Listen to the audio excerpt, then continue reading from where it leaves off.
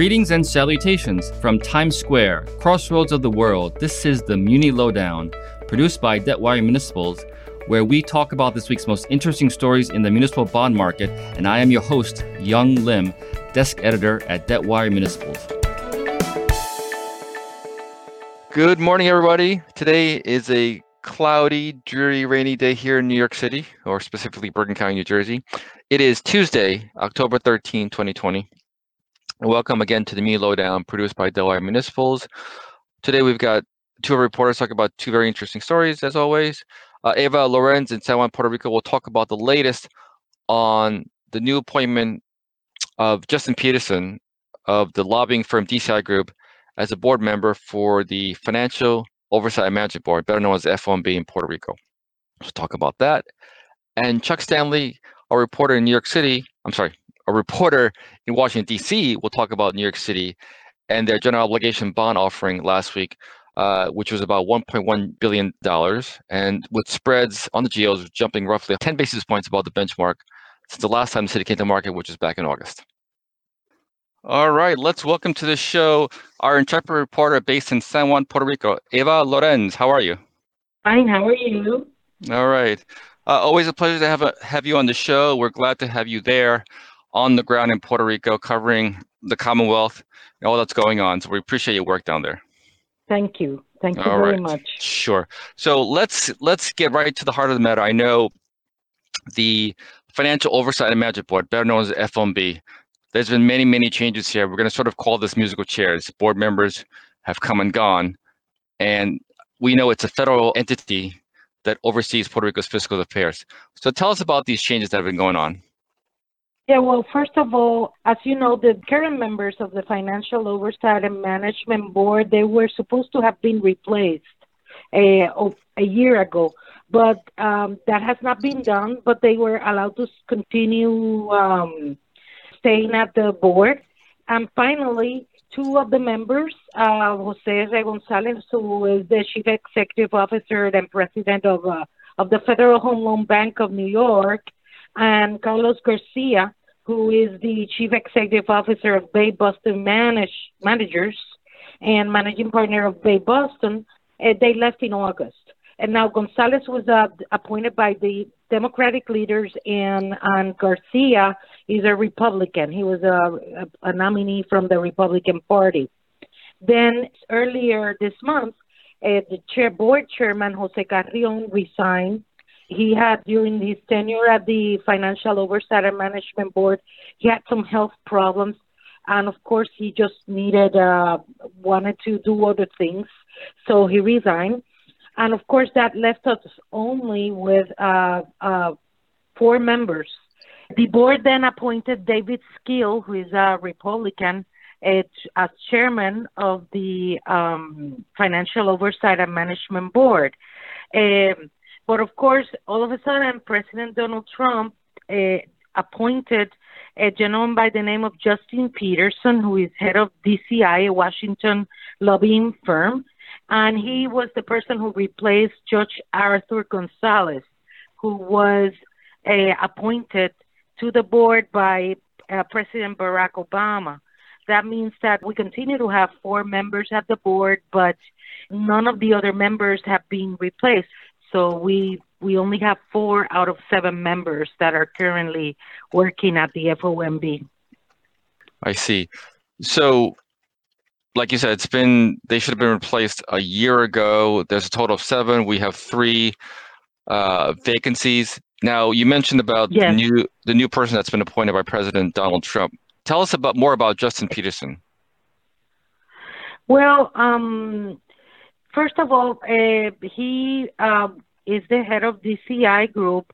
Now, DCI Group represented general obligation bondholders impacted by Puerto Rico's debt crisis, and he coordinated efforts in the U.S. Congress to stop the approval of PROMESA, which is the law that has helped Puerto Rico restructure its finances and enter bankruptcy.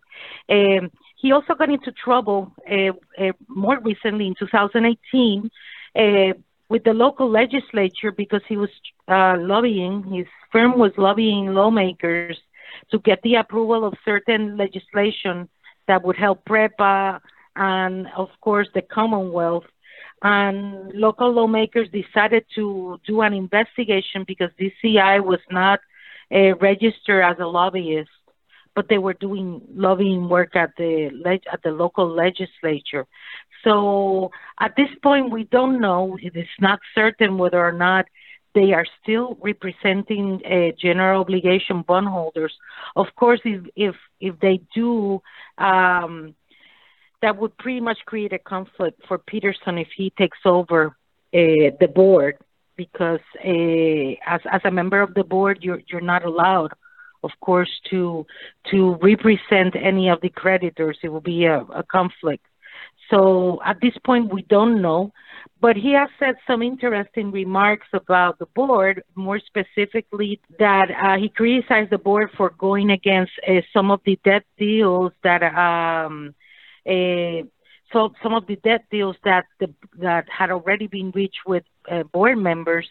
Actually, that's really not very accurate because the board did oppose a previous debt deal that was negotiated by a former debt restructuring officer for PREPA, a former debt restructuring officer for PREPA, and when they analyzed the debt deal, they realized that it was not going to be sustainable, and that's why they opposed it. And of course, they are currently still trying to negotiate or amend the current debt deals because Puerto Rico has been impacted by the COVID-19 crisis.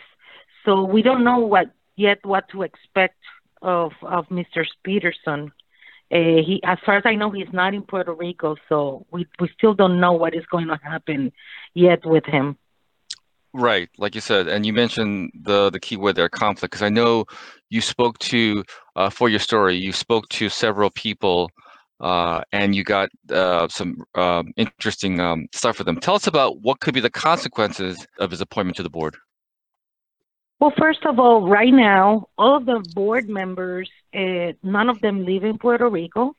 For instance, Carrion did live in Puerto Rico, but none of the board members live here.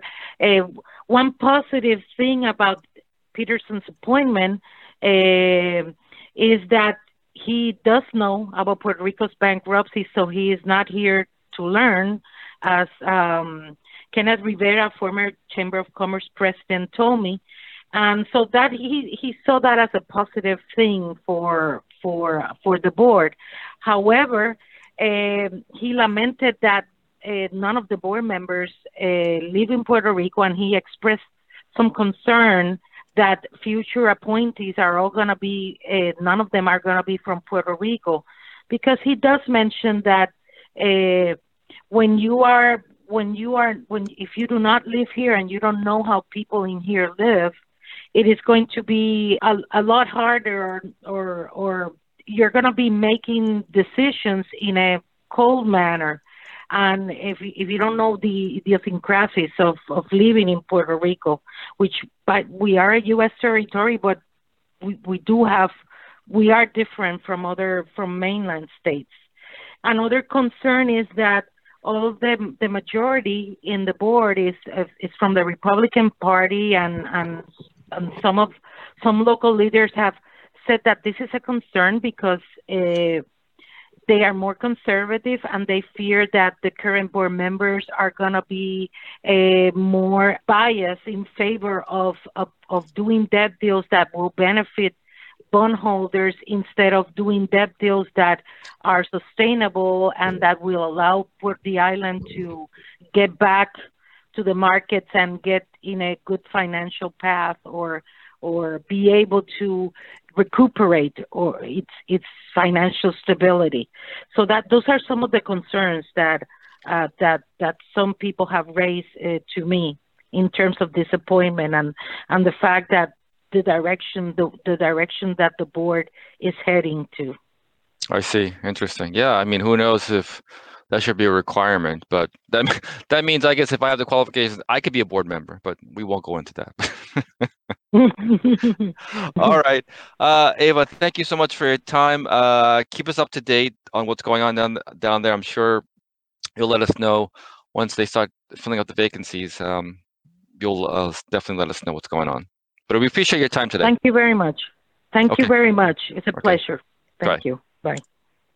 All right. Let's welcome back to the show Chuck Stanley in Washington, D.C. How are you, sir? I'm doing well. How about yourself? All right. I think you're the one, I don't know if you quoted it from something else or you made it up, but 2020 is indeed the longest year of our lives ever. So I don't think we're ever going to age after this, but we shall see. Well, no, and the months keep getting longer and longer. Yeah. I'm wondering if the year is ever actually going to end.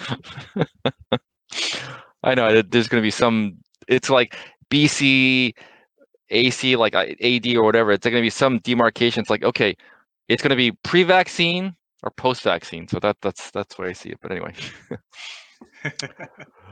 But Chuck, you're going to talk to us a little bit about City of New York and their 1.1 billion general obligation bond placement that happened last week. So let's get into that. But first, talk a little bit about the whole environment surrounding last week's deal. I know New York issues obviously a lot of debt, and why was this so interesting about this particular placement? Right. Well, I mean, as you know, New York City's been hit particularly hard by the COVID-19 crisis. The outbreak in the spring, of course, was really bad in terms of the number of cases and deaths from the virus. And although the measures taken by the city have been effective at really lowering the infection rate, it's also resulted in major revenue losses. And then on top of that, the city's recovery remains uncertain. Tourism, transit, dining, and other sectors are going to continue to struggle until there's a widely distributed vaccine for the virus. And once that happens, there's still going to be questions about whether former commuters that have been working from home all this time are going to return to their office, or if some of them are going to keep working from home. So all those factors contributed to a downgrade of the city's credit not long before it came to market with this $1.1 billion general obligation bond offering, also called GOs. Moody's downgraded the city's debt to AA2 from AA1, and that's still a high rating, but I think there were some questions about whether the move might spur investors to demand a little higher yield given the risks we just talked about. And then on top of that, the city just happened to have the misfortune of coming to market on the heels of the first net outflow of funds from the market in 20 weeks. Yeah, that was a interesting timing right there. So let me ask you specifically about pricing and how did that shake out? Would you say the fact that you just described pushed New York's borrowing costs even higher? Well, it turns out it was really a tale of two auctions. On Monday and Tuesday, the city put the bonds on the retail market, and on Wednesday, it opened up the bonds to institutional investors. So those first couple of days where you had individual investors purchasing the bonds, spreads were higher than the last time the city came to market in August.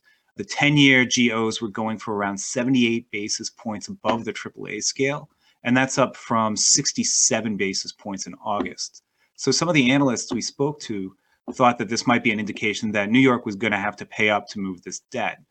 But despite those widening spreads, demand for the bonds was still really strong among individual investors.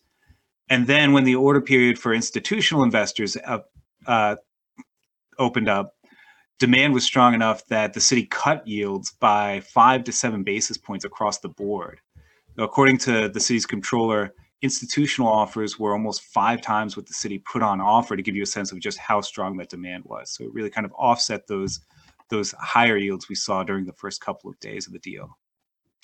Well, that's interesting that there would be such a difference between the retail and the institutional pricing. Do you have any idea why there was such a discrepancy?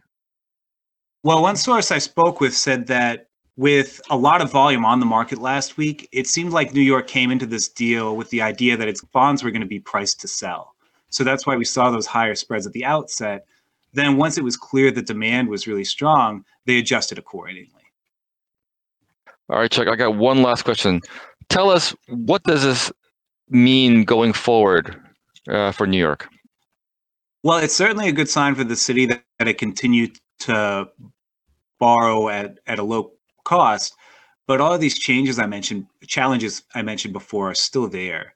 I think what a lot of investors are watching for and what a lot of the city's prospects for recovery hinge on are going to be the elections in November. Democrats have shown a real interest in backstopping state and local governments with federal aid. That continues to be a stumbling block in negotiations for a federal aid bill right now, with Republicans who are a lot less enthusiastic about sending any new federal money to state and local governments. So if Democrats win the White House and the Senate, I think that boosts the prospects for aid to cities like New York, both in the near term and the years going forward. Whereas if we wind up with divided government or more Republican control, there's probably going to be a lot lower likelihood of new aid to state and local governments like New York. Indeed. And Chuck, I know you cover what's going on down there, as they say, within the Beltway. But Chuck, thank you for your time today. Thank you for your coverage of New York City. And we hope to talk to you again soon. Thanks so much for having me on. Sure. That's our show for today. Thank you. Many thanks to Eva Lorenz in San Juan, Puerto Rico, Chuck Stanley, Washington, D.C., and our producer, Christian Ayala. But as always, thanks to our listeners out there who tune in week after week for the latest on distressed muni debt on the Muni Lowdown. Stay safe, stay healthy, and stay sane out there. Take care, everybody. Bye. Thanks for listening to the Muni Lowdown with me, your host, Young Lim. If you want to know more, subscribe to debtwire.com and follow us on social media. Please leave comments, rate, like, and share. Join us next week when we talk about the latest in the municipal bond market.